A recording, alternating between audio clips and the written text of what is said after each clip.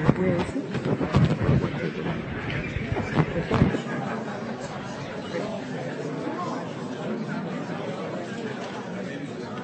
Hello, everyone. It's delightful to see you in what is unfortunately a trademark Princeton weather occasionally. It is my enormous pleasure to introduce George Shultz. I found myself thinking, how do you introduce not only a former Secretary of State, but a former Secretary of Labor, a former Secretary of the Treasurer, and the head of the Office of Management and Budget. I guess you introduce him by speaking into the microphone. So that's what all of you know already about our distinguished speaker. For those of you in the audience who are from the Woodrow Wilson School, I think there are, and from the larger Princeton audience, there are two other ways to introduce him. One is that he embodies in many ways the highest ideals of Princeton in the nation's service and in the service of all nations. More directly, when I first became dean, I went around the Woodrow Wilson School asking people to fill in the following blank, that in law school we teach you to think like a lawyer, in medical school we teach you to think like a doctor, in the Woodrow Wilson School we teach you to think like a X. Well, some of the remarks I got were think like a bureaucrat. This was not the right answer from my point of view. I also got the scholar advisor. The best answer to that question I got, I think George Shultz embodies, which is to think like a scholar statesperson. In his case, a scholar statesman, and he does embody that notion at its various highest. Obviously, as a statesman representing the United States as Secretary of State, but also as a very distinguished scholar. Another way to think about this from the Woodrow Wilson point of view is this is the perfect merger of Fields 3 and Fields 1. For those of you who don't know, Field 3 is our domestic policy field, and Field 1 is our international relations field, and Field 2 is development that bridges both. But there is constant, since I'm an internationalist, I talk about the international side, and I constantly get, well, wait a minute, what about the domestic side? And I have pointed to very distinguished graduates like George Shultz to say, look, you can be at the very top of your field on the domestic side, in labor, in the Treasury, and also move to the international side. These are all part of a policy, education, and career.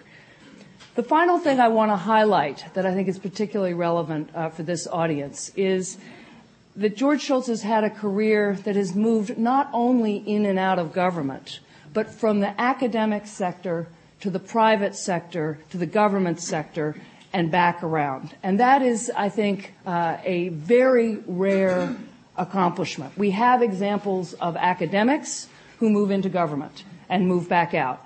We also have examples of those in the private sector, most notably if you think of Bob Rubin, a more recent Secretary of the Treasury, who move in and then go back. It is very rare to have someone who combines all three, who is a very distinguished academic, who served his country at the very highest levels, and who has also served at Bechtel in private enterprise, also again at very high levels. So the only thing I have to say that is that I find a problem with our speaker this afternoon is that although, of course, he is one of Princeton's most distinguished graduates, he chose to major in economics rather than the Woodrow Wilson School. But he is, of course,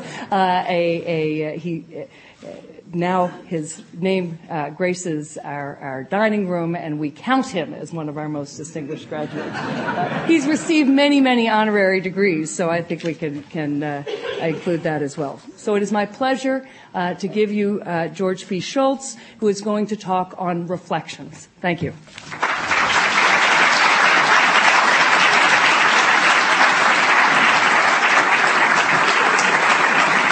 Thank you very much. Thank you very much. Thank you.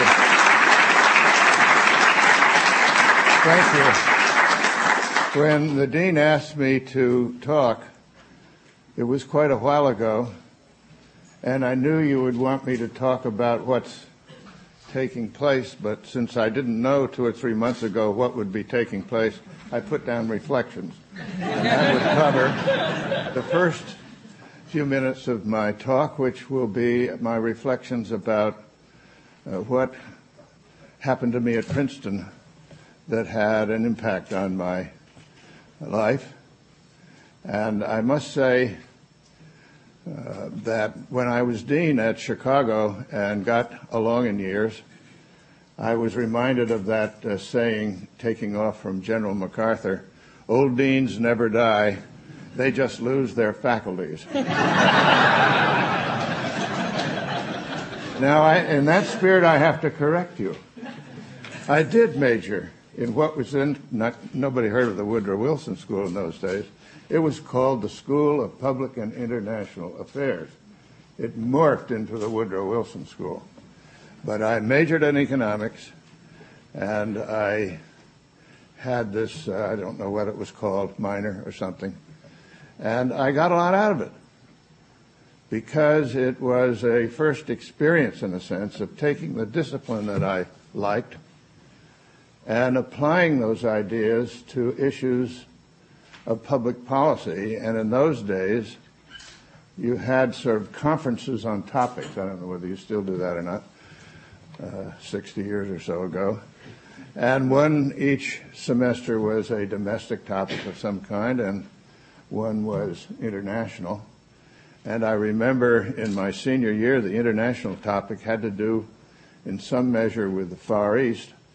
And right after graduation, I found myself in the Marine Corps, immediately out in the Pacific. And I thought, well, there's a certain relevance to this. At least I have some idea why I'm here. So I really am grateful for that exposure at the School of Public and International Affairs to this first effort to apply the ideas of economics to issues of public policy. But I would say, reflecting on my experience as an undergraduate at Princeton, I had the habit of learning kind of instilled in me. It's part of the culture. I learned a lot about friendship. You might have seen 3 guys sitting here a few minutes ago. Well, 2 of my old friends from my class at Princeton have shown up here for this lecture. So there's a friendship that develops at Princeton and a spirit about it. And friendship is a wonderful thing, and it's part of the atmosphere of Princeton. You learn about standards of performance. And I think the atmosphere of the honor system says to you, it's not just what you learn in your head. It's what you learn in your gut that matters. And you learn from the operation of the honor system something about behavior. And I've always felt that at Princeton, one of the most important features is athletics. And whether you competed at the varsity level or in some other fashion, I did a lot of athletics at Princeton. And I felt, aside from what it taught me about how to deal with, as a blocking back, with tackles that were all knees and elbows, it taught me a lot about accountability. You're accountable to yourself, to be in good condition and to be able to play the 60 minutes that people used to play in those days, or the top people did. It taught you accountability to your teammates. You learned if you're going to be part of a group, you have a responsibility and you're accountable. And athletics gets that into you, gets it into your gut. And so that kind of learning, it always seemed to me, was very important. I learned a lot about data. And I love the fact that at Princeton, in order to graduate, you have to do a piece of independent work called a thesis. And in my time, one of the institutions that was relatively new and interesting was the Tennessee Valley Authority, the TVA. It was a new thing that had been created. And they had an agricultural program. Economists like agriculture because there's a lot of data you can move around. It's fun. And they're small units. It conforms to our theory a little bit. So I decided to do my senior thesis on the agricultural program of the TVA. They had a special program where they induced farmers to use better methods, and they gave them fertilizer and so on. So I was going to study that. And I got a fellowship or some money somewhere. And so I went to Washington and I collected data. And I went to Knoxville, the headquarters, and I collected data. And then I went to a little farm in the hills, and for 2 weeks I lived with a hillbilly couple who were part of a demonstration area of the TVAs. These people had zero formal education. But as I sat around with them in the evening and spent time and at least had the good sense not to ask questions at the beginning but just listen, I discovered they were very shrewd and very smart, even if not educated in any formal way. And I gradually saw the forms they were filling out, and they even asked me to help a little bit. But it was clear to me that these sophisticated people were much smarter than the government bureaucracy, because they had figured out what the government wanted to learn, what it would take to get the fertilizer that they wanted. And so these were not just lies, they weren't lies, but they sort of within a broad band of reasonability, they filled out what they knew would bring them the fertilizer. And then it dawned on me that these numbers I collected in Washington, they were sort of the summations of the things that people sent in. And it was a great lesson about data and the importance of being skeptical and asking. And I've done this all my life. Well, okay, that's an interesting number. Where did it come from? And if you don't do that, you're going to get in a lot of trouble. And, of course, you mentioned Princeton in the nation's service. I gather you've added in the world service. My gosh. The nation is enough. But there is a kind of atmosphere around the place. At least there was, and I guess still is. And perhaps it is especially visible to people who come over and spend time in the School of Public and International Affairs, now the Woodrow Wilson School, that you somehow think it's a good idea. And that if somebody ever asks you to do something that you think you might be able to do, you ought to do it. And as a matter of fact, as I have done these various jobs that Anne-Marie spoke about, people often say, well, it was a great sacrifice to do that. I said, you're out of your mind. It's a tremendous opportunity. It's a tremendous privilege to serve your country, particularly in jobs where you can make a difference. And so I've always considered those times really sort of high points of my career. So this is by way of saying, in an opportunity to speak here at Princeton, thank you, Princeton, for all that you have done for me. So now I'm going to talk a little bit about what's going on in the world. And since this is a university setting, rather than belabor too much the content of things, I want to talk about all this in the realm of ideas, because I've always felt in my public career particularly, but any in private industry as well, that if you get the ideas right, then your tactical implementation of them is going to work out.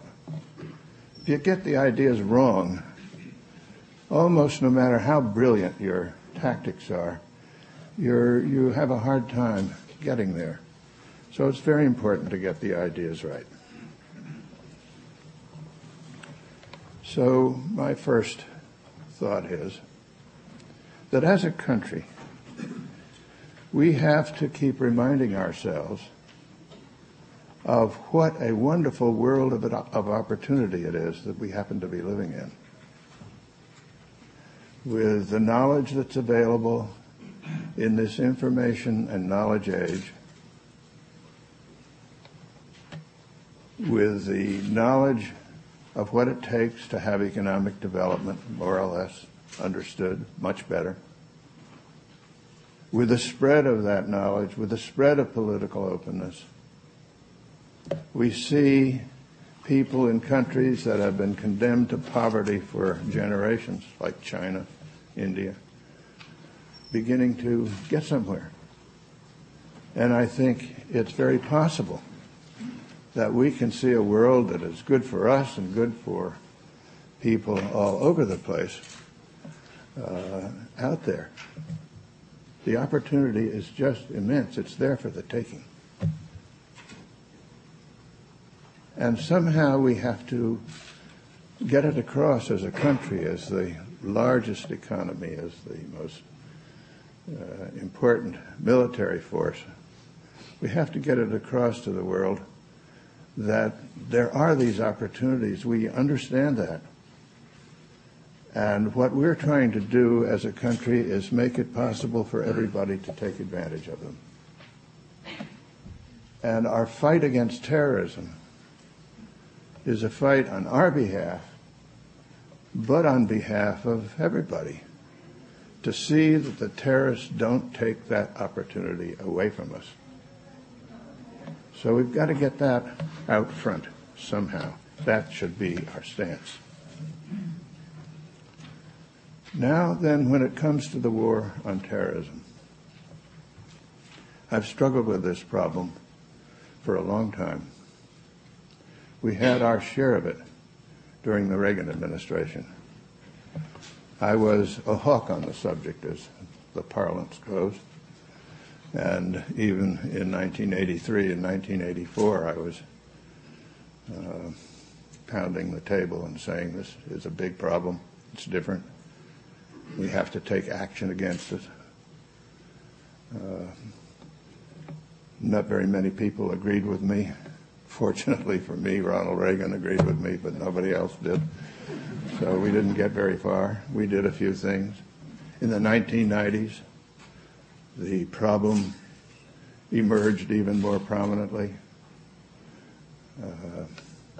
Osama bin Laden and the Al-Qaeda regime were well known. We basically didn't do anything about it.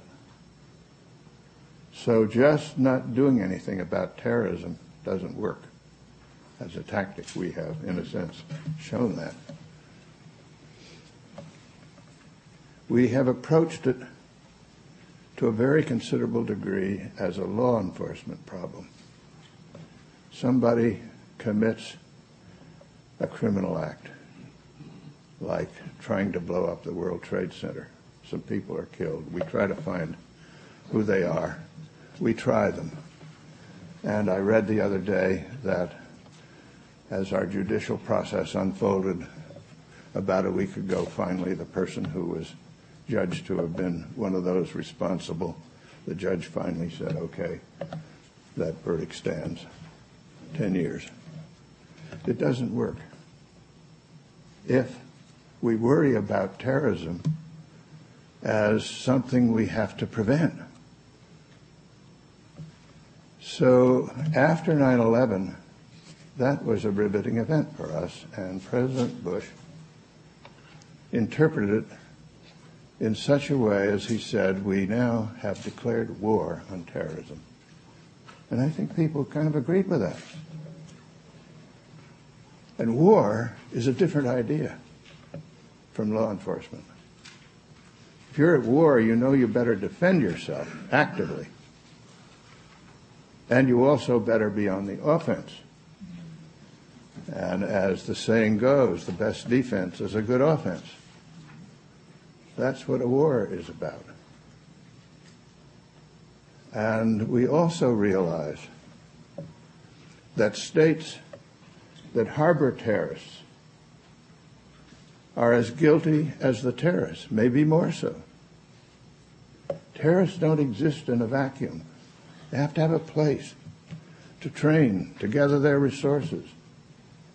And when it comes to the use of sophisticated means of terror, you probably need the apparatus of a state to be able to produce those means and weaponize them. So, states that harbor terrorists are at least as much of a menace. Not just states that actively use terrorism, which there are some, but states that harbor terrorists are as guilty as the terrorists.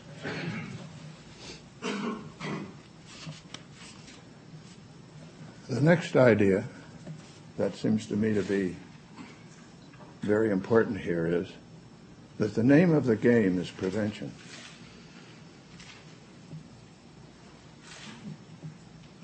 Particularly in an age where you have devastating weapons. I don't really like very much the phrase weapons of mass destruction because it suggests that there are a lot of things that are sort of alike.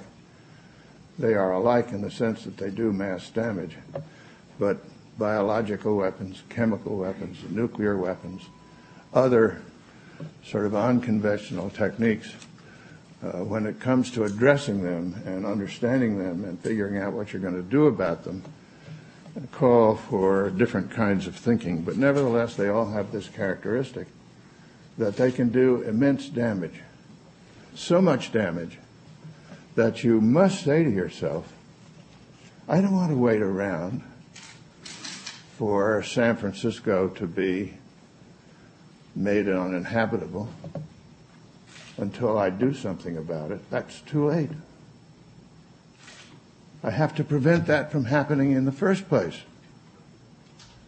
So you have to focus your thinking and your efforts on prevention. And then finally, in this list of ideas that I wanted to bring to your attention before trying to apply them, I want to call your attention to the Great Seal of our Republic. The Secretary of State is the custodian of the Great Seal, so I have looked at it and done a little research about it. And the Great Seal, as its centerpiece, has an eagle. And in one talon, the eagle is holding olive branches, and in the other, arrows.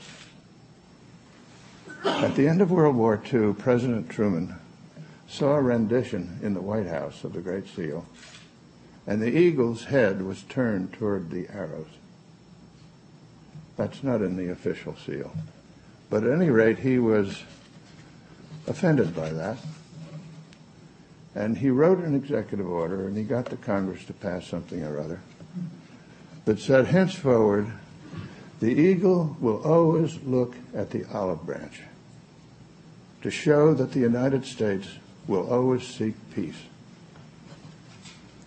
But the eagle will also always hold on to the arrows, plural. Actually, there are 13 of them. Plural, to show that the United States understands that if you're going to be successful in seeking peace, you must be strong. And strength doesn't mean just economic strength, military strength, strength of will. But your military strength doesn't mean a thing if people are convinced you will never use it. It has to be usable. So that's the lesson of the Great Seal. And now what I'd like to do is take two case studies and apply some of these ideas. And one case study will be Iraq and the other North Korea.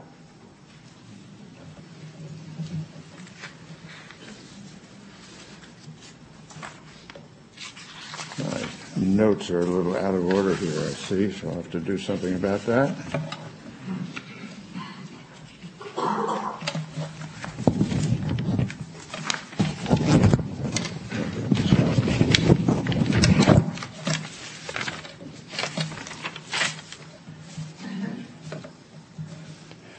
Now, let me just say a word about post-war Iraq, a little bit off the train of the contrast between Iraq and North Korea, but following the line of thinking that I developed. I think the first thing we need to have in mind as we address what should happen to Iraq now, in Iraq, is the first point that I made. The world is a world of opportunity. And we should be wanting to have come about in Iraq somehow or other a situation that helps the people of Iraq make themselves able to take advantage of these opportunities. And they do have a terrific base for doing it, as people by this time realize. It's obvious that our military have to provide initial security. They have to dig out these weapons and get rid of them. I'm encouraged by all the statements that are made that it should be our objective to get governance of Iraq into the hands of legitimately identified Iraqis as soon as possible. That doesn't mean we should rush into something that isn't legitimate, but we have to find a process that will identify those Iraqis. It's very tricky, in my opinion, because the structure, the constitutional structure that's designed, will have a great deal to do with the outcome. One of my wife Charlotte's great friends is Senator Dianne Feinstein. She's a great pal of ours. And back in the days when Trent Lott was the Republican leader and Dowsett was still a Democratic leader, she was lamenting to us one day. She said, you know, you can take the GDP of those two states and their populations, and you can put them into a corner of California and you won't even see them.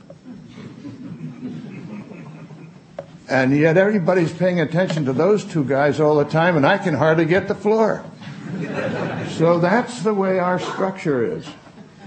And so how this structure is developed in Iraq is a very tricky thing to do, and it deserves a lot of thought, and particularly thought by people who really understand the history of the country. So I think it is hard to do, but at any rate, we're addressing that. And I hope and assume that we'll do that reasonably well. Then there is the question that some people don't seem to be talking about very much, but which I think deserves immense attention, and that has to do with oil. Because if you look at countries that are dominated by oil, that is, their economy almost overwhelmingly consists of the revenues from oil and what you do with those revenues, what tends to happen is that the money flows to the center. It is owned then by the people in the center. They politicize it. And then its uses are for all sorts of things that don't necessarily benefit the people in the country.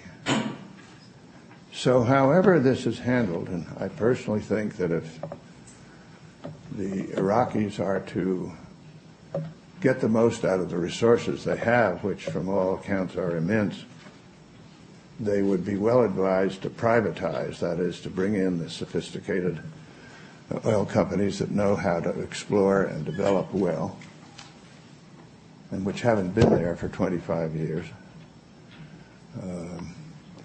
And of course, they would pay big money for concessions, and there would be royalty agreements and so on. So the people of Iraq would benefit from this.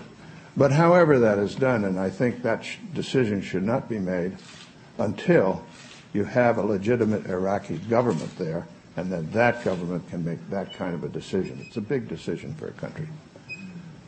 But however that's made, you have to think about the way this money flows.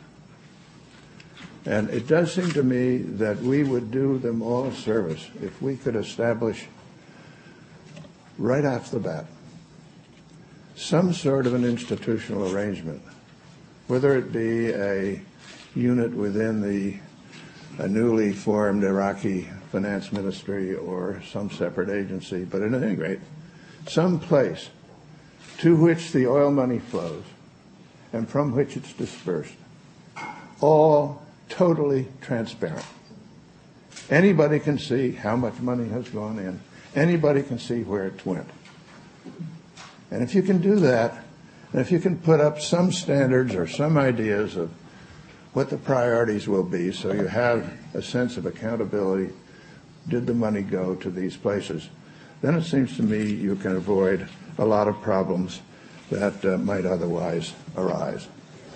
So there's lots to be said about the future of Iraq, and I don't presume here to try to cover it all, but I do call attention to this problem of how the oil wealth will be handled, because I think that if you don't do something along the lines that I suggested, it almost doesn't matter what institutional structure you put there. The wealth is so overwhelming it will just demolish what's ever there if you're not careful. Now let me turn to the question, what do we learn by looking at the Iraq versus North Korea problems in terms of ideas? You come to this question of when should force be used in your effort to prevent a terror attack on you. If you say our focus is on prevention, there are all sorts of things that we need to be doing and are doing to prevent these attacks that are not short of the use of force. On the other hand, there's always the very great likelihood that in one situation or another, force is going to be called for. Now, so that's the subject I want to work around. Now, a lot of people, particularly people who like the movies and the old westerns, their image of when you should use force is there's the sheriff in the street, there's the outlaw, they're walking toward each other, and the sheriff doesn't draw till the outlaw draws. But the sheriff is quicker. So the outlaw draws and the sheriff gets him. We do not want to be in that situation, right? That's not how we want to use force. We've got to be ahead of that game in some fashion. Now, I think it's a good idea to put it forward directly, as we have, that part of our prevention strategy will be the possibility of forceful preemption so that people understand that fact, and they have to factor that in to their thinking. We shouldn't obscure that. So we've done that.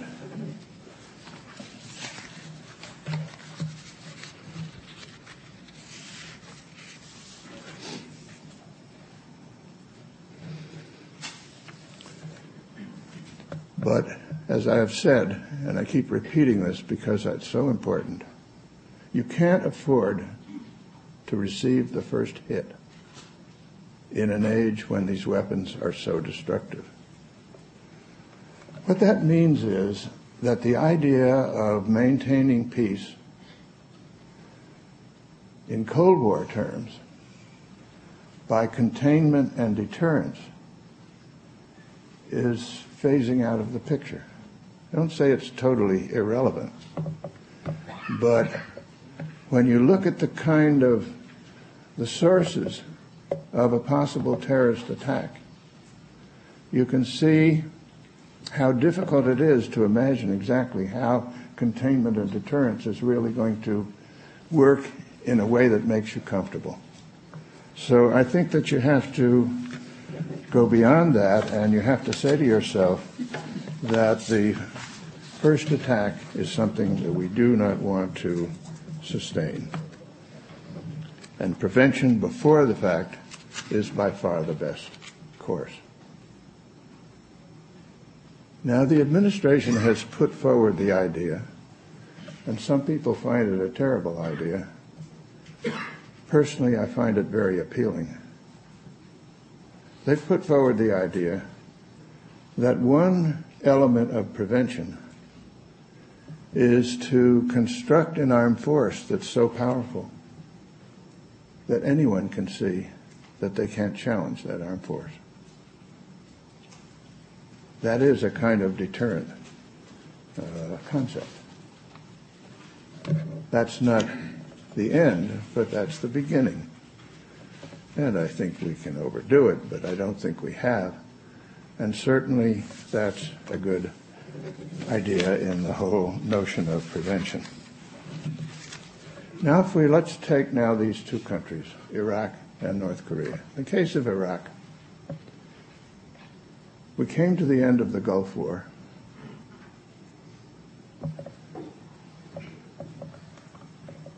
Whether we should have continued on a couple of days longer, dealt with the Republican Guard, you can debate.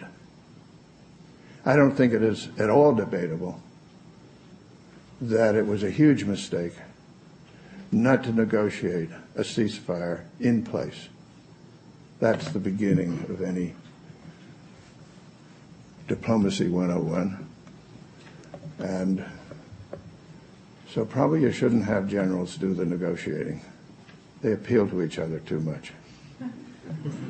You should have said, I'm not going to have my general negotiate with their general. You should have said, I'm going to have somebody from the political side of our coalition demand that somebody from the political side of their coalition come and engage in this act. And there will be a ceasefire in place, not just a ceasefire and you're not going to fire at us, but that your forces stay exactly where they are. Now, apparently in the discussions, the Iraqi general said to General Shultz, well, General, you know, you're a general like me, and we got to move our choppers around, right? And our forces, we have to be able to dispose of them, and that was agreed to. The answer could easily have been, of course, I understand that, and we'll have a little military commission, and if you want to move a chopper from A to B, you come to the commission, you explain why, and tell us when you want to do it, and you do it, so you can move them, but under our control. Instead, there was no ceasefire in place. And when the people of Iraq rose up, they were brutally suppressed. They remember that. And we should remember that over the course of the years following that, 10 or so years, the UN resolution for force was suspended, not ended, suspended, while an effort was made to prevent the use of Saddam's known weapons through a process of declaration and inspection that they were being dealt with.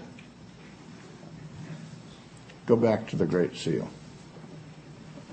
For a while force was there, strength was there, the process was working.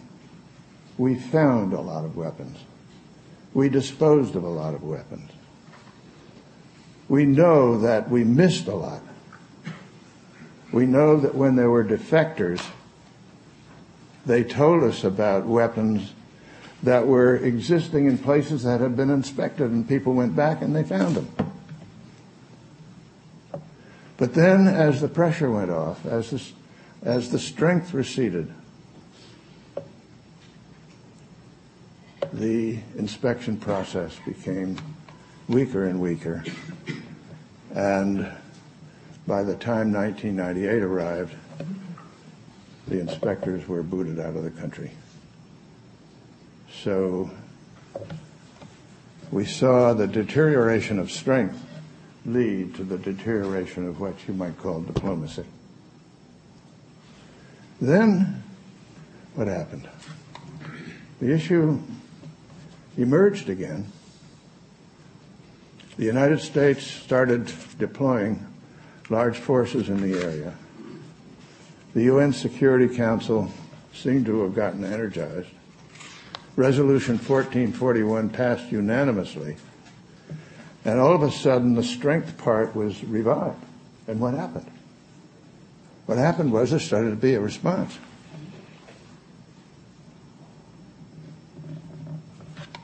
But then, when the French made it clear that there were no circumstances under which they would authorize the use of force, the Iraqis probably thought somehow the French then controlled what would happen, and the diplomacy, the inspection process deteriorated into a concept of you've got to find the weapons, whereas the concept originally was it's up to the Iraqis to declare the weapons, and the role of the inspectors is to say, aha, I see, now let me see you destroy them. That was the concept. So in the interplay of strength and diplomacy, you can see how, in the case of Iraq, we wound up in a situation where it was decided by a coalition of the willing, which the French described as was done from Vichy France as an Anglo-American coalition, decided to take action, and that's what's happened. Now let's turn to North Korea, because I think, but I would say that the most disheartening part of all of this is what it has done to the notion that the Security Council could be a way of bringing about peaceful resolutions of major issues. That has probably gone by the wayside, because we're not going to subject ourselves to, or no one would, to the wishes of a country that apparently has a very different infrastructure than we do toward this issue. After all, it was France that supplied the nuclear reactor to Iraq. Why would Iraq want a nuclear reactor when it has all that oil? Is that hard to figure out? Why would France do that? And the Israelis took preemptive action against that reactor. The world tutted them at the time. There's hardly anybody now who doesn't think that was a great thing to have done. But it is dismaying that we've had this long effort, hard effort, conscientious effort to use the United Nations, and the United Nations failed. It doesn't mean we shouldn't be trying to use it and revive it and in some fashion figure out how to make it work better, perhaps with the North Korea example, but it's very instructive and it hits pretty deep. Now we have North Korea. Here is a rather different case, because we find ourselves in the position of the sheriff on Main Street. But it's even worse in that the outlaw may have some weapons that can be set off with a blink of an eye or something from some other direction. And so the idea of military preemptive action is not very attractive. It's interesting that one country has said that the right thing to do is to preempt. That country is Japan. I'll come back to that in a minute. But in the case of North Korea, prevention has failed. The International Atomic Energy Group has been there. They've been thrown out. They failed to discover nuclear developments that were going on against the agreement that the North Koreans made. There have been sanctions. There has been diplomacy. There have been material inducements. I would, in a harsher frame of mind, call those material inducements bribes. We were extorted. There have been agreed understandings that were violated. Everything has failed.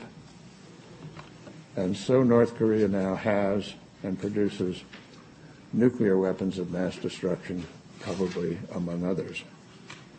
So we face a situation with very few options. The two main ones that people talk about, neither one is very desirable. One option is for us to go and negotiate with the North Koreans and be willing to make payments in return for their agreement not to do something or other. But we know that they violate their agreement, so the agreement is not worth paying for. But maybe it buys you some time. That's what people want us to go do. And the administration has said, well, aside from not being wanting to pay extortion, we also think the record is it doesn't work because they continue to do things anyway. So the other option is a military strike, but you have to have in your mind North Korea has artillery, massive artillery, that could probably do immense damage to Seoul. And they do have nuclear weapons. They have ballistic missiles. They've demonstrated that by lobbing them over Japan. Incidentally, while I don't put myself forward as an expert on rocketry, if you can produce a ballistic missile that will go 200 miles, you can produce a ballistic missile that will go 2,000 miles. The trick is the initial, and extending its range is not so difficult. What is very difficult is to get it to do like our ballistic missiles could do, is hit a dime somewhere. But if all you're interested in doing is hitting, say, the greater Princeton area or something, you can manage that if you don't worry too much about precision. So they have those problems. And so the military option is full of difficulties. And so what should we do? Well, I think it's time for fresh thinking on this subject. So I'm going to make a proposal to you that is outrageous, unacceptable, won't work, and so on. But I want to call your attention to the fact that it makes a huge difference what your mental set is as to what you think of and what you notice. If somebody who is dear to you gets a disease you never heard of, it turns out that practically any magazine you pick up has got something about that in it, and you notice it. But you never noticed it before. It was there. You never noticed it. Why didn't you notice it? Because it just wasn't on your mind. So I think the way you arrange your thinking can have an impact on what you think of and what you do. Our thinking with North Korea is conditioned by 50 years or so of tense stalemate. And while it's been undesirable, nevertheless, it's been, I won't say peaceful, because the North Koreans have terrorized the South, wiped out half their cabinet, shot down a South Korean airliner, other than the one the Soviets shot down. They've done a lot of pretty unacceptable things, but nevertheless, there hasn't been any big outbreak of war. So our mind is sort of conditioned, and there's a little bit of the sense that what we need to do is somehow through diplomatic magic maybe by agreeing to extortion payments or something, get the situation back to where it was. But I don't think you can do that. It's not stable. Here's why. North Korea is a country of some 23 million people. And I understand that in the last 4 or 5 years, perhaps as many as 2 million people have died of starvation. There cannot be many regimes in history that survive that sort of a record of gross incompetence. Obviously, they do it through intense repressive activities. Their GDP is around half what it was before the Soviet subventions stopped. Their foreign trade is a third of what it was. South Korea's GDP is around 25 times North Korea's. These are two countries with people with the same genes, started out almost the same. On the whole, people thought the resource base and so on in North Korea was stronger than South Korea, but anyway, let's say they were about the same, and now here is this situation. Refugees are wanting desperately to get out of North Korea. So I don't think sort of going back to the way it was 10 years ago or 25 years ago or something, it's not an option because the regime is inherently unstable. So my suggestion is that you take a deep breath and say, we're shifting gears. We think it's time to be for a unifying, if not unified, Korea. That's the objective of our policy. Now, how do we get there? Not so easy. What about China? China seems to be rather diffident about all of this, and it's one of the countries that's saying to us, you do it. But China, of course, has immense contacts with North Korea. It has the greatest leverage of any country, perhaps Japan being next, more than we have. So I think one has to point the Chinese to this Japanese statement that they think it's time to preempt North Korea's possible action. They can't do that now, can they? They don't have nuclear weapons on ballistic missiles. How long, China, do you think it would take Japan to acquire that capability? Like that.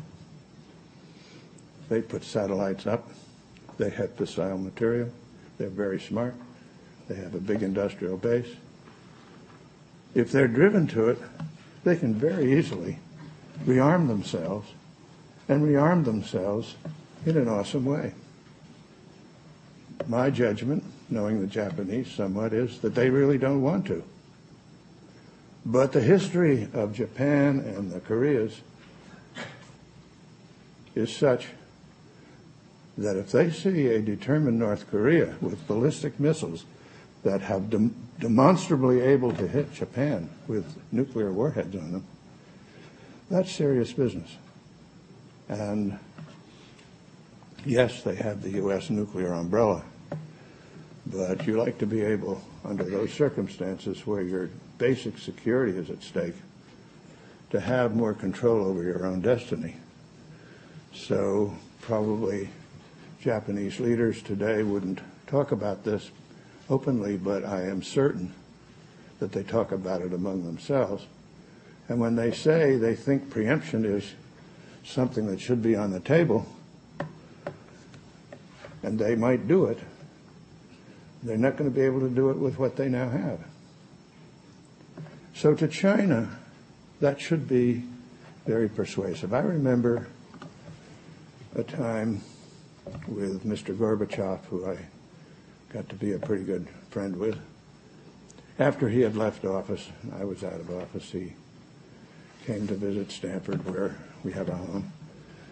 And he and I were sitting around in our backyard. And I said to him, well, when you took office, the Cold War was pretty frigid, and when you left office, it was over. So what do you think the turning point was? And he said without a second's hesitation, he said, Reykjavik. I said, why Reykjavik? He said, because for the first time, the two leaders sat by themselves for an extended period and talked about all of the important issues. That was a turning point. And of course, I remembered that meeting very well because there's this little room in Iceland called Habdi House. There's a little room we had, tiny room. So there's Gorbachev, President Reagan, Shevardnadze, my counterpart, and me and our note taker and translators. That's all there was in the room. And we did. We had a real exchange, and a lot of headway was made. A lot of headway was made. So he said, well, all right, I can ask you the same question. What do you think? I said, I think the turning point was when we deployed ballistic missiles in Germany that you thought could hit Moscow. You see, our ambassador, Jack Matlock, is here, who is very much a part of all of this period. But I think if there's one thing the Russians are allergic to, the Soviets, the Russians, it's the idea that Germany could destroy Moscow. They are really allergic to that. And when you drive from the airport in Moscow into the center of the city, you see this monstrous sculpture, I guess you'd call it, that marks where the Germans got to in World War II. They remind themselves of that all the time. So they're allergic to that. By the same token, given the history, if there's one thing the Chinese must be allergic to, it's a rearmed, militaristic Japan. So they should want to avoid it. I think it's a very powerful talking point. Now, if you get China persuaded, and believe me, you can go and talk. There wouldn't be any announcement or whatever. That's not the way the Chinese do. But if you had the right kind of an impact, they quietly would be able to go do something. It was interesting to notice that recently the Chinese, for I think a week or something like that, cut off supplies of energy, oil, I guess, just to remind the North Koreans that they could do that. So they're getting into the picture. The Japanese also, of course, have a lot of leverage. So if we say who could benefit from a unifying Korea, well, actually, China can. China, after all, by now, has a much richer relationship with South Korea than it does with North Korea. Why? Because there's a real economy there that they can trade with. A more peaceful situation would be benign for everyone. And certainly the people of North Korea are avid to be free of this repressive regime they're in, which is starving them. I remember, Jack, what an impact it made when I believe the Hungarians were willing to receive refugees from East Germany. And we started to see that swell, and it was kind of demonstrable. You didn't have to have an argument. There they were. They voted with their feet. And so I think we should be encouraging South Korea. We should be encouraging China. Don't be so stiff with these refugees. And then somehow you've got to do something about Kim Jong-il. I don't know what the answer is to that. But I would think either the Russians or the Chinese might be able to do some quiet persuasion and offer him a villa for a life or something somewhere. But I'm not saying I have the answers here. I'm saying to you, we are between a rock and a hard place with North Korea. And the way to get out of that is to sort of do some new thinking. And once you do that, then maybe you'll think of some things that are different from now. So while we were forced, as I see it, to use force, enforced prevention with Iraq, well, with Iran, certainly we ought to be trying to encourage the politics there to run their course. And with Korea, I think we have to look to some sort of option as I have outlined for you. But at any rate, all of these things are by way of coming back to this notion of how important the ideas are, because if you get them somewhere near right, you have the best chance of getting somewhere.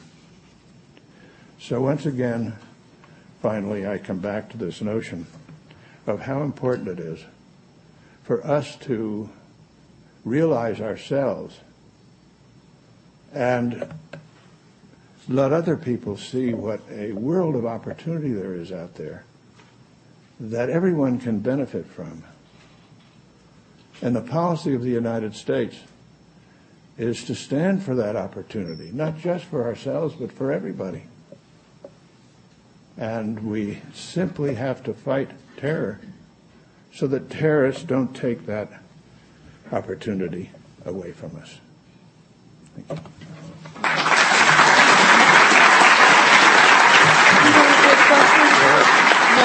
Oh, yeah, sure. We've got 15 minutes.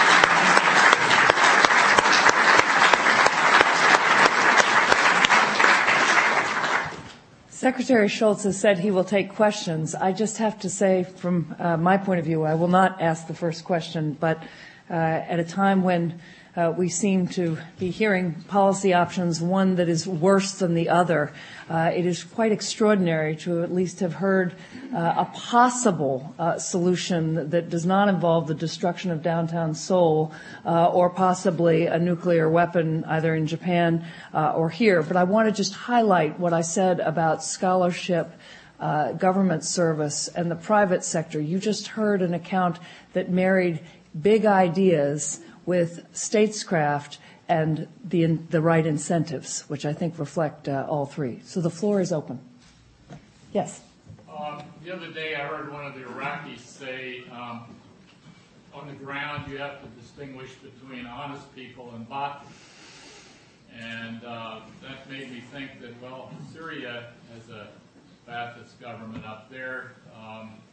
In light of that fact, even though Syria has diplomatic recognition, should we just march in and destroy that?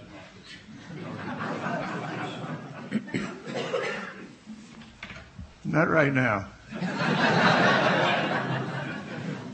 No, I think that we now need to use the demonstrated fact that if forced to, we will take action as a way of increasing the strength and thrust of our diplomacy. And so Syria should be alert to that. And at least as I would interpret his remarks, Secretary Rumsfeld has been reminding him of that. And it is an interesting fact that Syria, which has made some unfriendly noises and apparently done some unfriendly things, has also been cautioning Hezbollah to rev itself down a little bit. So there are some possible interactions here. And of course, the optimistic potential set of developments is that somehow Syria might settle itself down a little bit and realize that being the conduit for terrorist financing from Iran through Syria to Lebanon to the Hezbollah with terrorism in Israel is something that it might back off from. And so that, I think we should be playing that game, but using the fact that it's not impossible that you could be in the crosshairs. If you're going back to the ideas that I mentioned at the beginning, it's a war, and states that harbor terrorists is as guilty as the terrorists. Well, any state, the whole idea of that is to make states that are harboring terrorists a little uncomfortable, and to say to them, maybe you better stop. You can have a good life out there. There are all these opportunities. And we're willing to work with you on these opportunities. But terrorism, no way. That's the threat to taking advantage of these opportunities.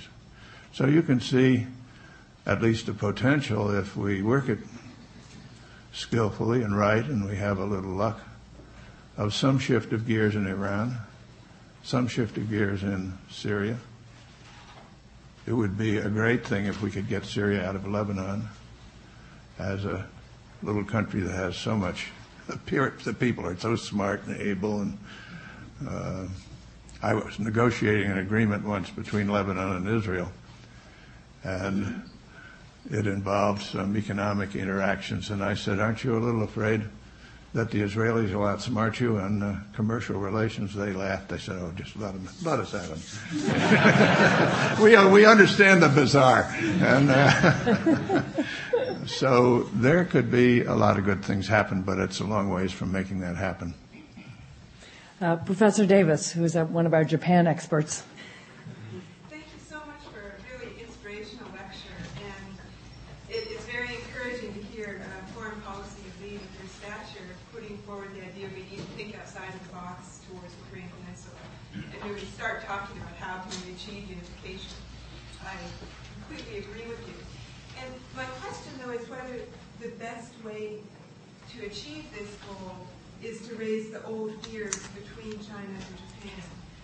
What if the problems in East Asia is the role of fear, and even when Japan has no intention to ever invade China again, China desperately fears this? And whether the United States is going to be constructive by raising that fear, by throwing out a red herring, when the Japanese government is not planning to build nuclear weapons at this point, or there was one minister who said they might consider a preemptive strike under some possible scenario, and the government clearly backed away from this. The public opinion is incredibly pacifist. The senior leadership of the LDP very much feels that North Korea wants an economic package, not an attack. And so given this real question about whether Japan actually wants to build a nuclear program or wants to preempt, should the United States deliberately play up this scenario to China? And would there be other ways for the United States to encourage China to support unification of Korea without having sort of reinforcing its historical fears? I don't think it's a red herring. I think if it sinks in Japan that here's North Korea and nobody seems to be able to do anything with them, and it has ballistic missiles and nuclear warheads, which North Korea has flamboyantly demonstrated can fly over Japan. They've done that. That it's very hard. If you were the prime minister and you're a responsible person and you have to think about the security of your country, you have to weigh these things. And I know that they don't say anything much in public. And I don't know what they say to you in private, but I know what they say to me. They're worried. And I don't think we need to go beating on the Chinese. The Chinese, nobody ever accused the Chinese of being stupid. They are very smart. And you don't have to draw pictures for them. They get it. And as I said, by mentioning this cutoff of energy supplies, this little blip, maybe they've got it already. But I think it would be helpful if we can get an idea in play that's different from going back to tense stalemate. And as I said, I really don't think that's possible because of the inherent instability in North Korea. We have time for one last question. Yes, Professor Sigmund. Paul Sigmund. I want to follow up with your discussion of preemption and of ideas. The idea of preemption is a new idea in a way, and you seem to endorse it. I do endorse it. Exactly, and that idea, when it was trotted out first in the early 90s, by Wolfowitz and others. No, it preceded. It has a long history, but let me call your attention, since I see you're nervous about it, and I'm nervous about it. But here we were in the Reagan administration. Here was a regime in a little island called Grenada that was a murderous regime, believe me. There was no doubt about it. And it was Cuban-controlled, no doubt about it. On that island, for reasons that are beyond me, there were some 300 Americans going to a school, a medical school, so-called. Blows your mind, but anyway, they were there. And so we said to the government, such as it was of Grenada, we'd like to get these Americans off your island, and we'd like to fly a couple of planes in and take them off, and they said, no way. We said, well, then maybe we could bring a ship into the harbor and take them off. They said, no way. So we said, well, there is a problem waiting to happen. Hostages in the hands of a murderous Cuban-dominated, Soviet-dominated regime. And so we acted preemptively to prevent that from happening. And it was successful. I might say from the standpoint of the person, and this was something I'll say on behalf of the State Department, we pushed this very hard. I might say somewhat over a reluctant Defense Department, with Reagan very much in favor of what we were doing.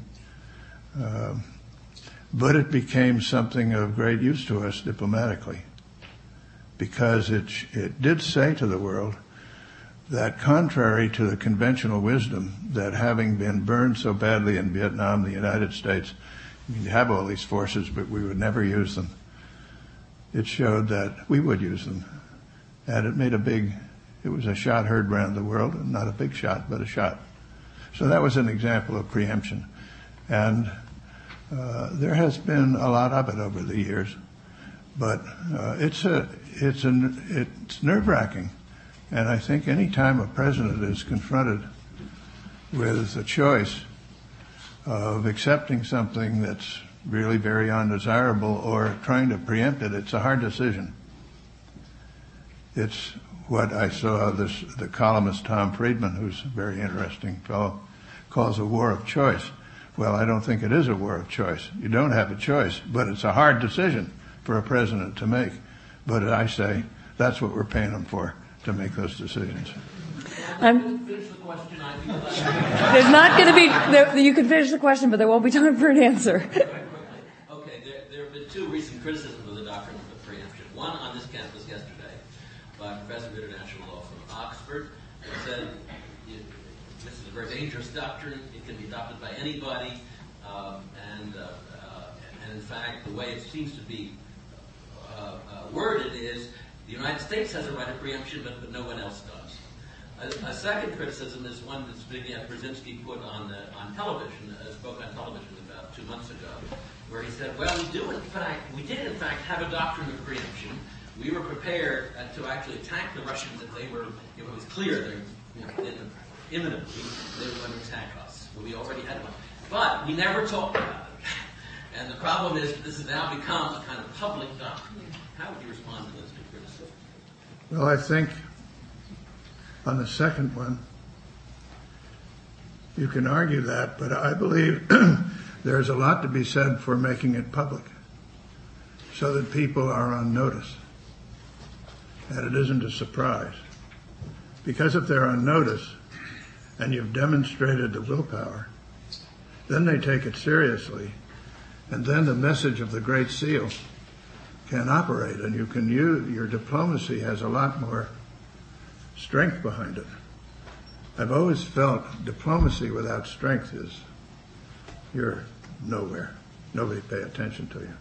On the other hand, just strength without the diplomacy that gives legitimacy to the strength is not going to get you very far either. So you've got to work these things together. And I recognize how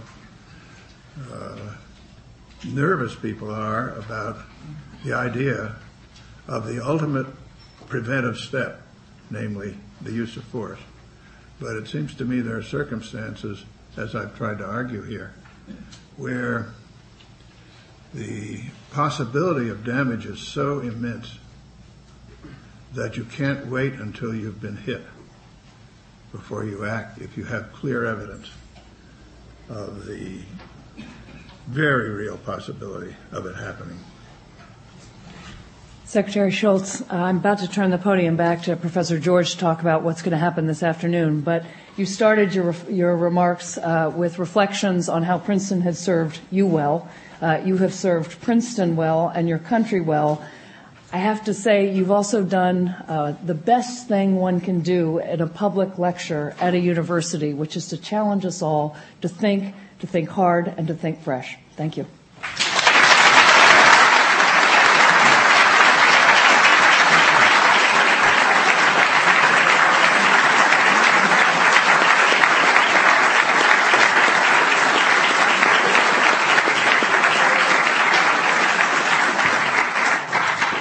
Yes, thank you indeed very much, Secretary Shultz, and thank you, Dean Slaughter.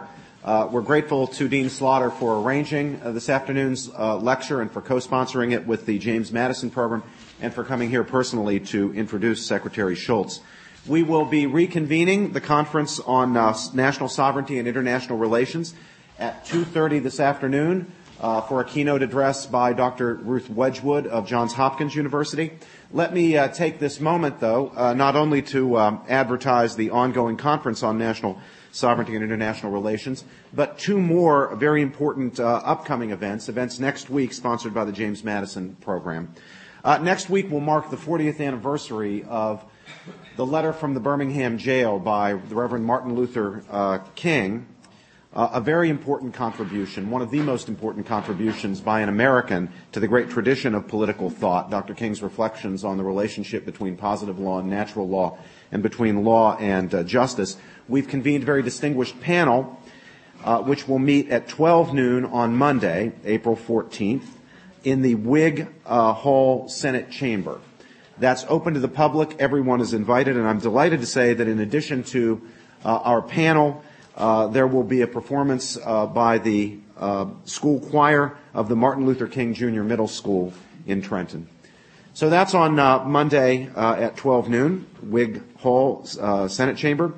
Monday evening, the very same day, at 8 o'clock in the evening, we have a lecture by Professor Jean Bethke Elshtain of the University of Chicago on the topic International Justice and American Power. So Professor Elshtain will really be continuing the deliberations that we have going on this weekend on international relations with her lecture on international politics, international justice, and American power. Again, it's at 8 p.m., Robertson Hall. That's the Woodrow Wilson School, Bull 2. 8 p.m., Robertson Hall, Bull 2, Jean Bethke Elshtain. And we will, as I say, reconvene this conference at 2:30. Thank you again, Secretary of State Shultz.